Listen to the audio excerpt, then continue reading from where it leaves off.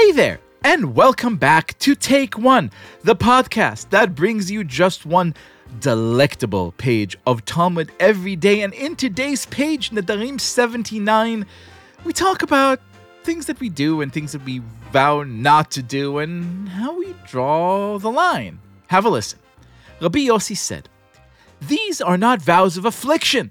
Rather, these are vows of affliction. For example, if a woman said, 'The produce of the entire world is konam for me, is forbidden to me,' as if it were an offering, he, her husband, can nullify the vow, as it certainly involves affliction. How can you avoid the produce of the entire world?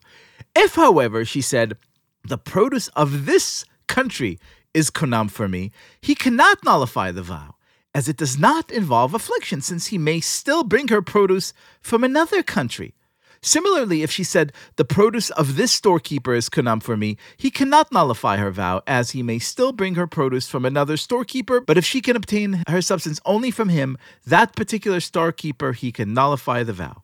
This is a statement of Rabbi Yossi. Rabbi Yossi, in other words, is teaching us if someone goes ahead and says, "I am not going to eat any more food, period," well, that's just not realistic. But if someone says, "Hey, man, I'm just not going to eat food that comes from this storekeeper or from that country," that is something you could live with. It teaches us to put boundaries on our vows, and I think it was really an invitation to talk about so many interesting practices that so many of us have when we make conscientious, mindful choices of what we want to do and not do, what we want to eat and not eat. And that is why I have the tremendous pleasure of welcoming, for the first time to the podcast, Rabbi Shuli Passo, the Director of Community Engagement in New York's mighty Upper West Side Bnei Jeshurun congregation.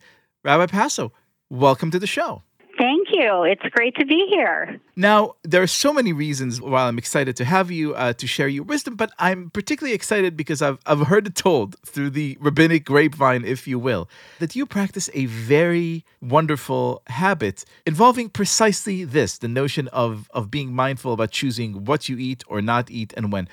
Tell us a little bit about it and why. I think you said it really well. Mindful choices, mindful decision-making, any choice that we make, any expenditure of resources is in some way a reflection of our values and our priorities. And this came up for me in quite a live way when I decided to become a vegetarian when I was 12 years old. And I started out for many years becoming a vegetarian, which was very much an affliction, similar to this passage that you just read from the Daf, because I really did like meat. And then I had a roommate for a couple of years who was a very big meat eater. And there was always meat being served in our apartment for dinner, for barbecues, all sorts of things. And I thought to myself, how can I continue to live with this sense of integrity and connection to the values that I hold dear, and also maybe eat meat, because I really like meat. So I decided at that time that I would eat chicken and not red meat, because the ecological impact of chicken is smaller, lesser than red meat. But eventually, I learned about the practice of Rav Abraham Isaac Kook, who was the first chief rabbi of Israel, who wrote a fair amount about vegetarianism and whether that was the ideal way that God intended us to eat. And he himself did not eat meat during the week, but would eat some on Shabbat.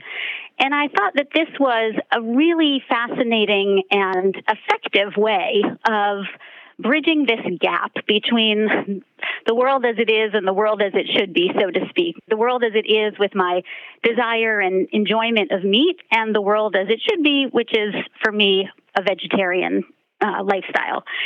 And I think that the idea behind it, I'm not an expert on Rav Kook, so I'm not going to speak about him and how he didn't write specifically about how his values informed this choice, but he was a Kabbalist, and he really understood that not eating meat and vegetarianism was for the Messianic era, whenever that would come, and part of why he would eat meat on Shabbat was a reminder that we are not there. That was a little different for me. For me, it was more about elevating Shabbat or giving myself an opportunity to enjoy something on Shabbat that I don't eat and get to enjoy during the week while still being committed to a certain practice that was informed by my values. Now, speaking of Shabbat and speaking of food, your congregation, and I might have been guilty of telling a joke or two on the Unorthodox podcast about this very subject, recently made some headlines when you made decisions about what to serve and not to serve during the Shabbos Kiddush, right? Yes, we did. I think you are not the only person who made many jokes about that. Again, I think it was you who may have said this on the podcast, or maybe the other host.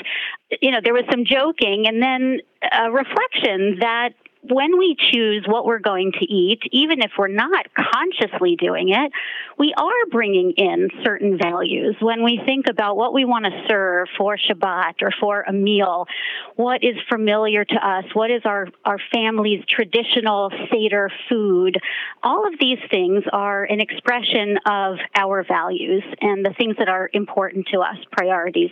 And so for BJ, we are fully aware that choosing not to serve lox at Kiddush was not going to make any dent in the fishing industry or save the planet by any means, but that it was a symbolic statement to say we recognize that there's an impact to our choices, and we want to make this decision guided by a particular value of concern for the environment, the oceans. So I think it was a moment where we chose to privilege one value over another at that time. And it certainly was not in any way a reflection of a sense of, by eating lox, we think we're going to save the planet. And just as I might have, it's a sentiment that I appreciate greatly. And I appreciate greatly you being our guest today. Rabbi Passo, thank you so much. Thank you, Leo.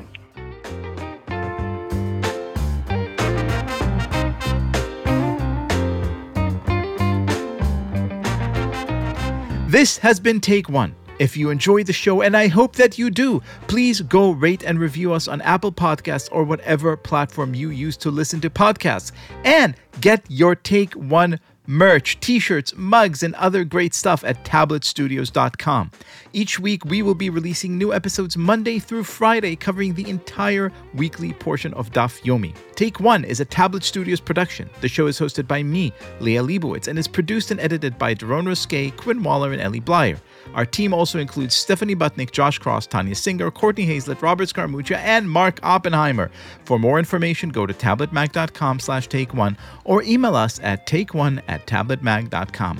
You could find us on Twitter at TakeOne.Yomi or join our Facebook group by searching for Take One Podcast. I hope we have made your day a little more Talmudic.